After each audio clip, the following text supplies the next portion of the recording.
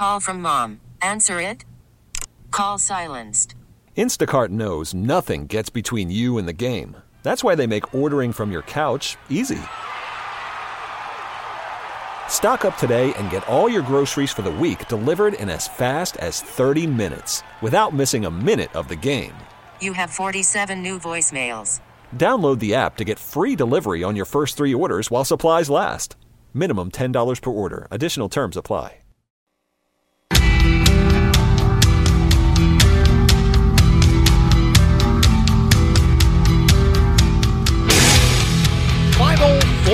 Jeff Katz, News Radio WRVA. It is Monday.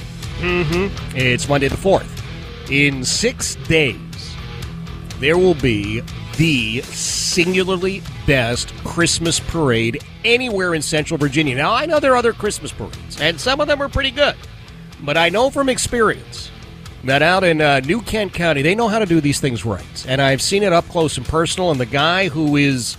I don't know what his official title is, if he's the Grand Meister, the CEO, the president, whatever. It's Luke Sutton, who is just a super dude and always does such a great job with this parade. Luke, thank you for being here, man.